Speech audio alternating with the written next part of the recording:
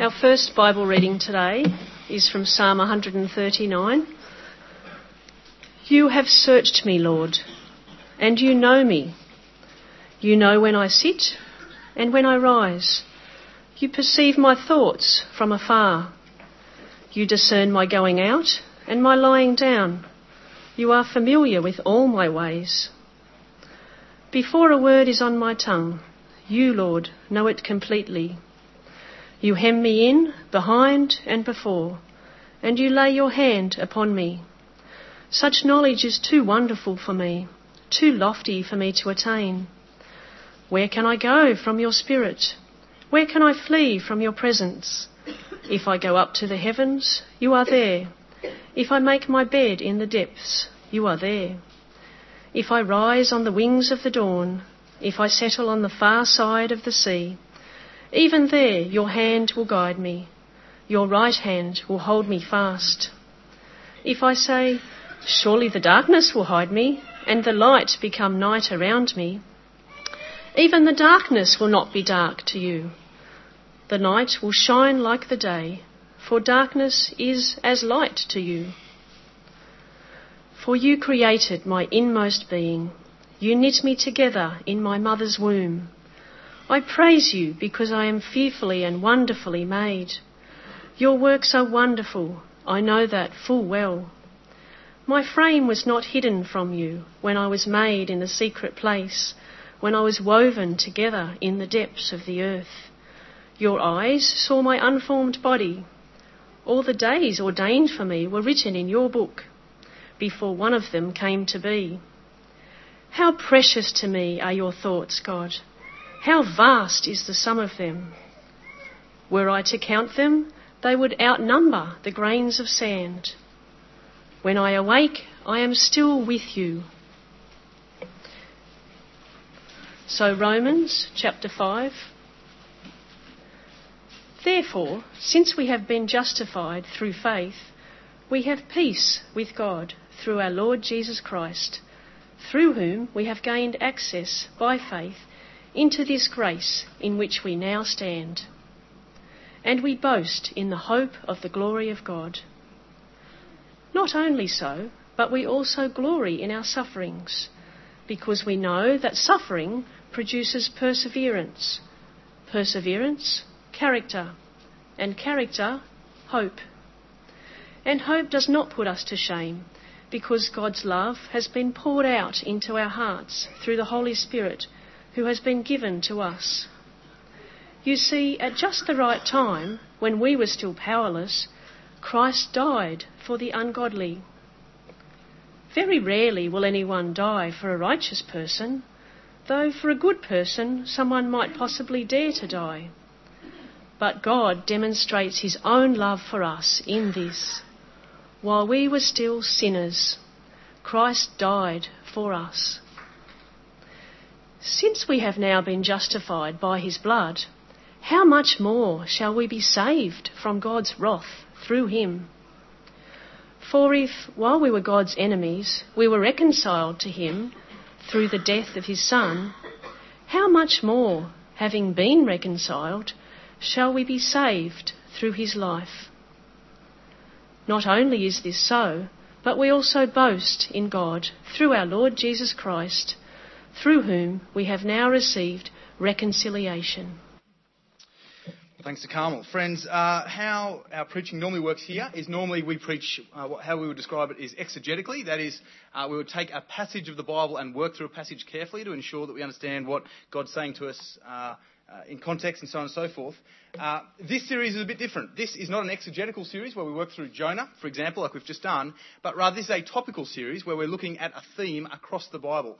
That being the case, it's not really as simple as just keeping your Bible open in one text. So because that's the case, all the passages today will come up on the screen, and I hope that's a help for you. Let me pray. Heavenly Father, we thank you for your great kindness to us in Jesus. As we now think about gift giving in this season, as we come into Christmas, Father, we ask that you will mould us and change us and shape us to think more like your Son. We pray this in Jesus' name. Amen.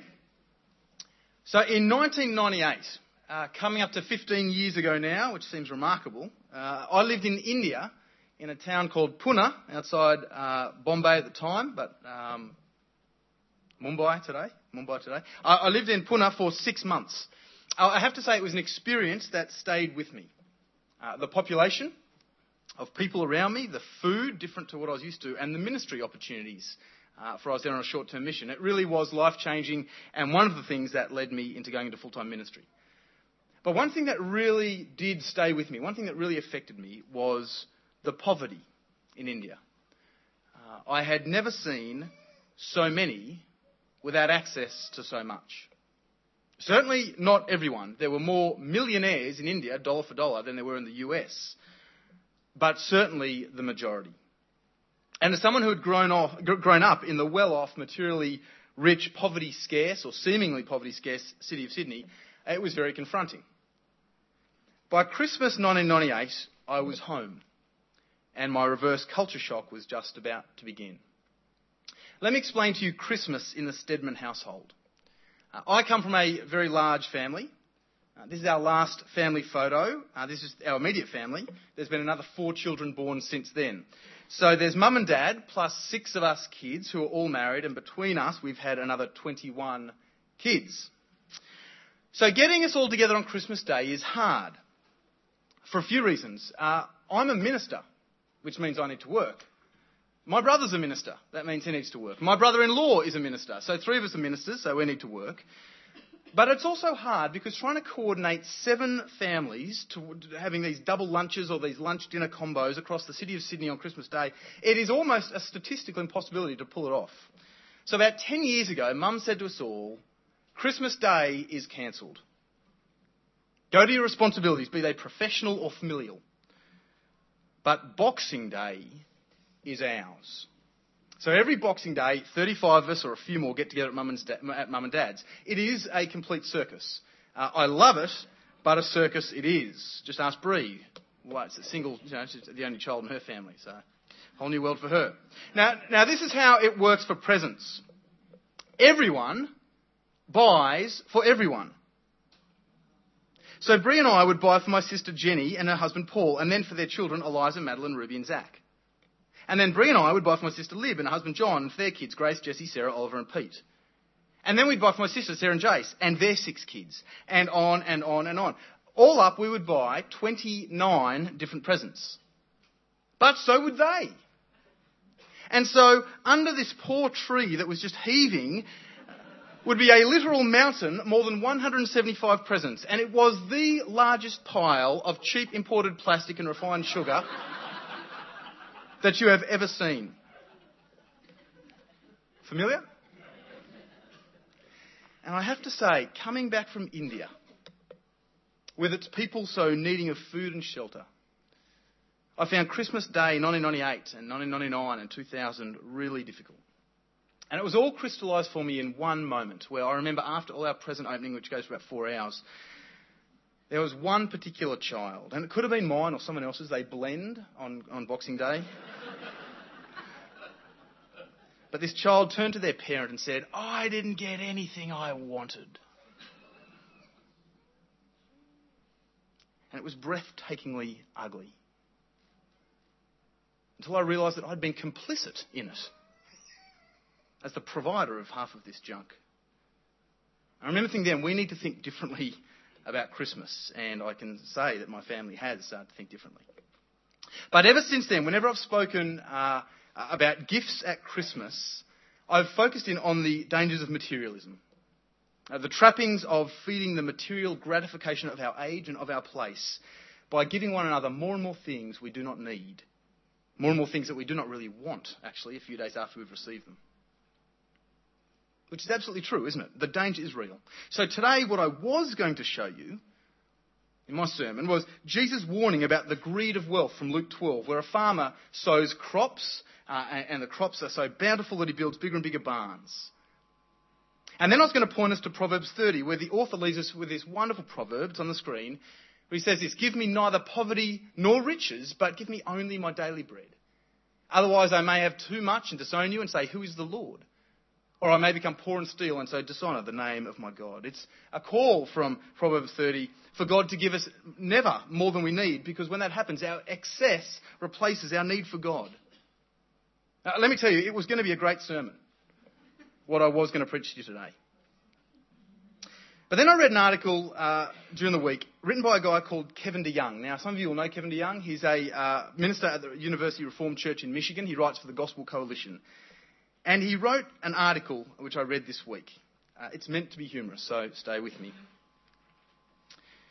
"'Tis the season to be jolly, and 'tis the season for Christians to be mad in the midst of so much mirth. Do you or your kids like Santa? Get rid of him. Pronto. He's fake, he's not the point, he's obese, and his name is an anagram for Satan. Do you buy toys for your kids? Stop it. They don't need it. Are you into Christmas trees? So are the pagans. Forget about it. Happy holidays? Not in my face you don't. Merry flippin' Christmas, Walmart greeter. Do your parents spend too much on the grandchildren? Shame them for not buying them a cow in your name.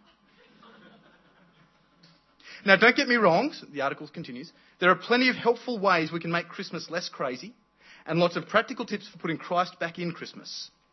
But glaring at the happy Who's down in Whoville is not one of them. As Christians, we have more to celebrate than anyone. We don't need to lock up Donna and Blitzen to show that Christ is preeminent. Just like C.S. Lewis didn't have to shut out Father Christmas from Narnia to make Aslan great. If you can't stand one more minute on Amazon or one more Barbie or one more mention of Zuzu Pets, feel free to keep out all the noise. The noise, the noise! But don't furrow your ardent brow at your brothers and sisters with all the lights, all the sweets, all the nostalgia, all the campy cartoons and all the presents under the tree. They will probably be at the Christmas Eve service too. They'll probably give to the Christmas offering. They will probably sing hymns and carols around the tree. They probably haven't forgotten Jesus. American article.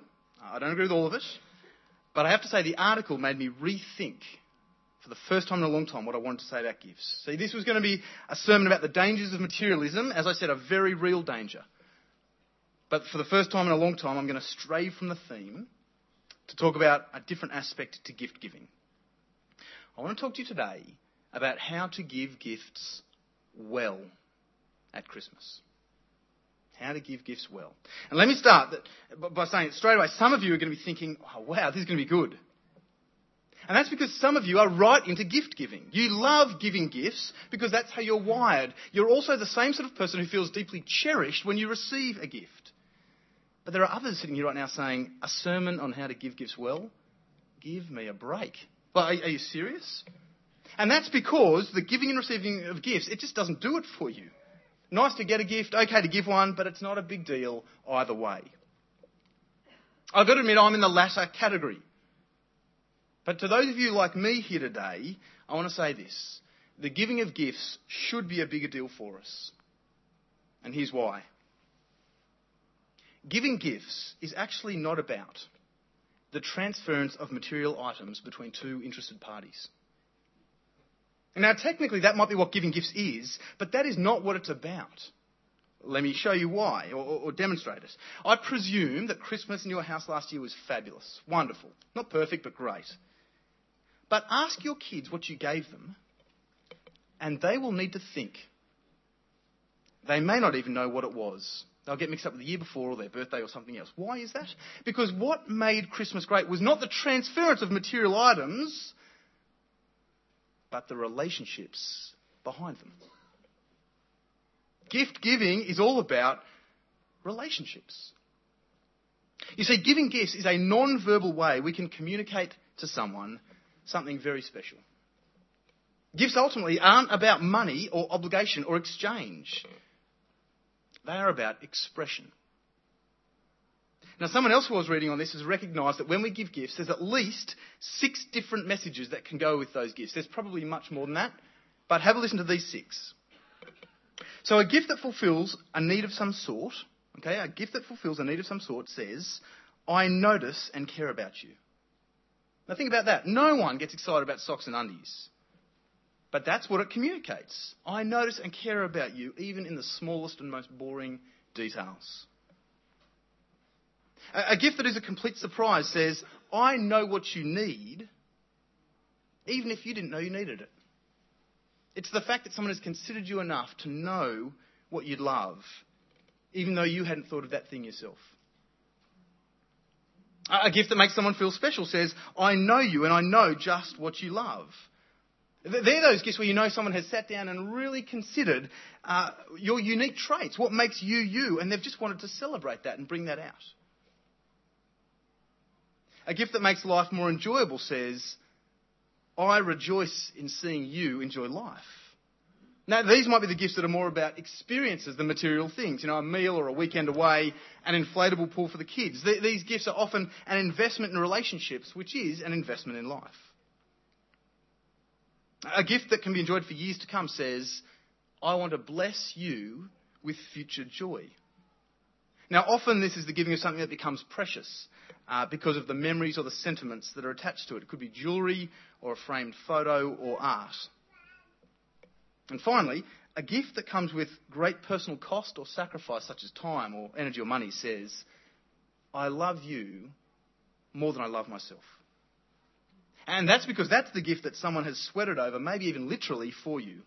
It's the gift that for months money has been saved. It's the cubby house that's been built over the 4 weekends of December. It communicates to someone, you're so special to me that I will forego my comfort, my quality of life to see you flourish. Now, did you ever realise that gifts can communicate such different things? Now, here's the question for us all. What on earth has that got to do with Jesus? What on earth has this got to do with Jesus? I mean, this series is uncommon sense for the silly season, and everything I've just said so far really just sounds like common sense for the silly season. Well, here's the thing. As humans, we actually can't talk about giving gifts without first understanding that all our gift giving is but a reflection of God's. All of it. You see, God is the gift giver. Think about this. He created a world, and then he created a people, and he gifted the world to the people. They had free reign over it. He then gave people food and water and clothing and shelter. He then gave people relationships and marriage and sex and children. He then gave people song and art and beauty and delight. He then gave people wisdom and insight and intelligence and comprehension. Our God is a wonderful gift giver. But more than that, God then gave us another gift, another present, which he wrapped for us in skin. And he gave to us for life. His only son, Jesus. Jesus is God's greatest gift to us, beginning to end. And just before I said that giving gifts is all about relationships. It's not this transfer of material items between two parties. So is the gift of Jesus. That's what he's about. You want to know what Norwest is about? You want to know what the Bible's about? You want to know what Christianity is about? Is it about relationship with Jesus? Not church attendance, not mere morality. But I also mentioned that our gift giving can communicate at least 6 different things. And here's the thing. Jesus actually fulfills every one of them. See, at our best, our gift giving is always and only a reflection of what God has first given to us in his Son. So let's think again about those 6 areas. First one was this. A gift that fulfills a need of some sort says, I notice and care about you. Right? Jesus is the gift that truly says, I notice you and I care about you. So when the Apostle Paul writes to persecuted churches to remind them of the sovereignty of God in the midst of their struggles, which were significant struggles, he says this on the screen, cast all your anxiety on him because he cares for you. When Jesus is speaking about how much he loves people, he draws a distinction between sparrows, 2-cent birds, and us. He says this, are not 2 sparrows sold for a penny? Yet not one of them will fall to the ground outside your Father's care. So don't be afraid. You are worth more than many sparrows. What a gift. A gift that's a complete surprise says, I know what you need even if you didn't know you needed it. Brothers and sisters, Jesus is the gift who says to us, I know what you need even when you didn't know you needed it. So when Paul is writing to the church in Rome, he's describing to them in chapter 5 how God has come to rescue his people. And he's describing how God saving people is never about us being worthy or deserving or even attractive to God. In fact, Paul describes us before we come to know Jesus with these descriptors, these words: powerless, ungodly. And then he finishes his argument with this wonderful sentence, which many of you will know, it's on the screen. But God demonstrates his own love for us in this: while we were still sinners, Christ died for us. You see, that's Jesus saying, I know what you need, even when you didn't know what you needed. What a gift. A gift that makes a person feel special says, I know you, and I know what you love. Brothers and sisters, Jesus is the gift who says to us that we are fully known and fully loved. So Psalm 139 describes God's people before they're born. Listen to what it says. For you created my inmost being. You knit me together in my mother's womb. I praise you because I'm fearfully and wonderfully made. All the days ordained for me were written in your book before one of them came to be. God knows you more deeply than you know yourself. And then at the start of John 13, John starts to describe what's going to happen to Jesus as he heads to the cross. And he says this: Jesus knew that the hour had come for him to leave this world and go to the Father. Listen to this. Having loved his own who were in the world, he loved them to the end. See, Jesus loves us so much that at the cross he shows us how loved we are. Now that is a gift that makes you feel special. What a gift. A gift that makes life more enjoyable says, I rejoice to see you enjoying life. Jesus is the gift that makes life more enjoyable, or to put it differently, Jesus is the gift that makes life joy-filled. Joy. Not this happy, happy, clappy, clappy rubbish, but that deep sense within us that all is well, even when circumstances cry the opposite. Jesus brings that. In John 10, Jesus is speaking to a crowd about him, and he's speaking to them about how to know life, to really have life, they've got to know him. He says it over and over and over. It's about me, it's about me, it's about me. He finishes by saying this: the thief comes to steal and kill and destroy. I have come that they may have life and have it to the full. You see, inflatable pools are great until they deflate. But they are a gift that reminds us of what true joy in relationships is. And they point us to Jesus, the one who brings life. A gift that can be enjoyed for years to come says, I want to bless you with future joy. Brothers and sisters, Jesus is the gift who brings future joy. And you'll find that across the whole Bible. But perhaps the best picture of it is the last picture of it in Revelation 21. The Apostle John says this: Then I saw a new heaven and a new earth, for the first heaven and the first earth had passed away. And I heard a loud voice from the throne saying, Look, God's dwelling place is now among the people, and he will dwell with them. They will be his people, and God himself will be with them and be their God. He will wipe every tear from their eyes. There will be no more death, or mourning, or crying, or pain, for the old order of things has passed away. Jesus is the only gift who can give you a future joy that is unshakable. He is the only one who will bring to pass a time and a place where the travails and the pains and the battles here are quietened and silenced. Where not a single tear will roll down a single cheek. Jesus brings that. What a gift. And finally, a gift comes with great personal cost or sacrifice of some sort. Time, energy or money says, I love you more than I love myself. Now you do see where this one's going, right? What is the sacrificial gift written large across the pages of history that cries out, I love you more than I love myself?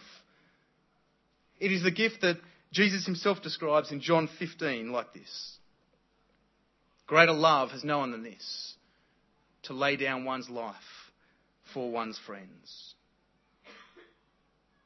It is Jesus' sacrificial death on the cross, where he took your place, where he took your penalty, because you hated God. But he loved you. What a gift. What a gift. And here's the thing. Every gift you give is an opportunity to redirect your loved one's eyes away from you and even away from the gift to the gift, to the one true gift that everyone needs to receive, to Jesus the Christ, who doesn't wear down or break down or get a hole or lose a part or leak a battery. No, Jesus, who continues to grow increasingly dear with every passing year. Like a treasure chest with more jewels to find, more riches to have, more delights to uncover. That's what gift giving's about.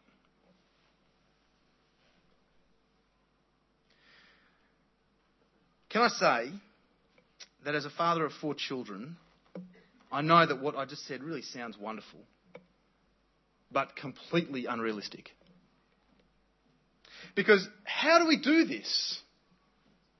How do we bring this to pass for our families? And that's the hard part, because I don't know about your children, but let me tell you a bit about mine. No child in my family on Christmas morning, when they have that maniacal look in their eyes as they rip through their presents, no child in my family is in the zone to see how this remote-controlled thing shows Jesus' love to them.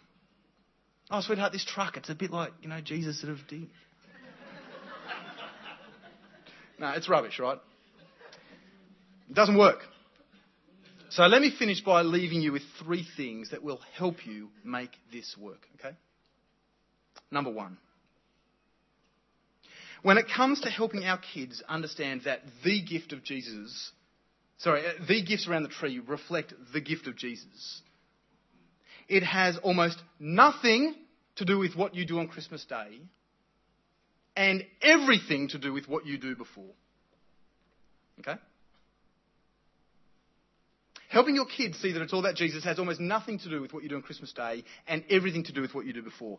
Now, there's 1,000 ways that you can ensure this happens, but one way of doing this might be to take advantage of our Norwest Anglicans' new family Advent guide, reading guide, that we're going to be handing out in 2 weeks, which will help you and guide you as a family to spend every day of December thinking about Jesus with your children. Now, my guess is that you read your Bible with your kids every day, in any case, but we hope that this will be a more focused way of doing that through December. That'll be coming out in 2 weeks. First thing to keep in mind, doesn't matter what you do on Christmas Day, it all counts what you do before. Second thing, try to break the connection that exists in our secular Christmas culture that gifts come to those that deserve them. Because that is what the jolly fat man in the big red suit does, right? He's coming to find out who's naughty or nice, lolly or coal. Coal's all right. Well, the jolly fat man can have the good kids. Tell your kids that Jesus is coming for the rest of us. And then when you are out buying presents or food for Christmas, with your children there, buy a present in front of them for someone undeserving. Outside your family.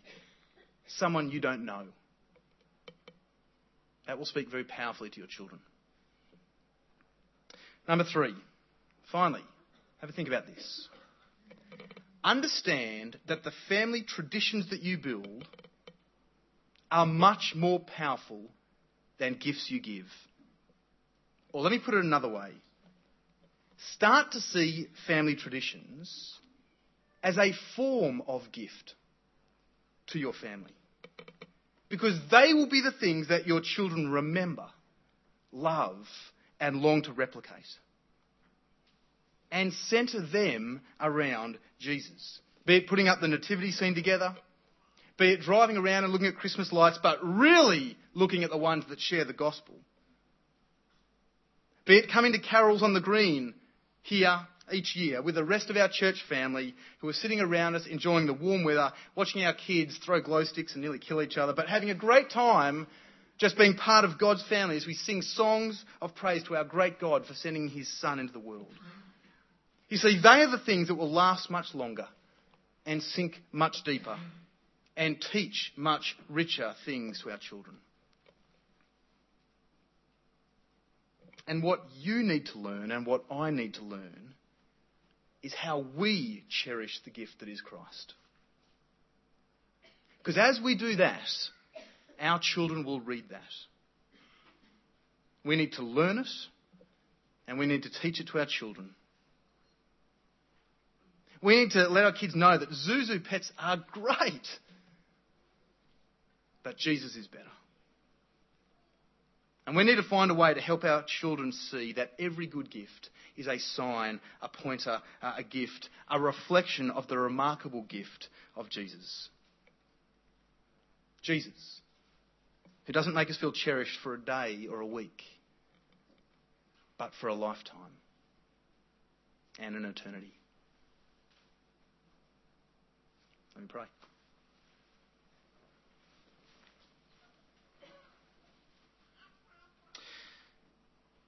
Dear Heavenly Father, we want to thank you for Jesus, your Son, our Lord and Saviour, who we neglect and often forget and take for granted. Will you forgive us for treating someone so precious like they are not? Will you sear in our hearts Christ's preeminence? And may that then flow into our lives, families, and Christmases. May every good gift that we give be but a reflection of your amazing gift to us. We pray this in Jesus' name. Amen.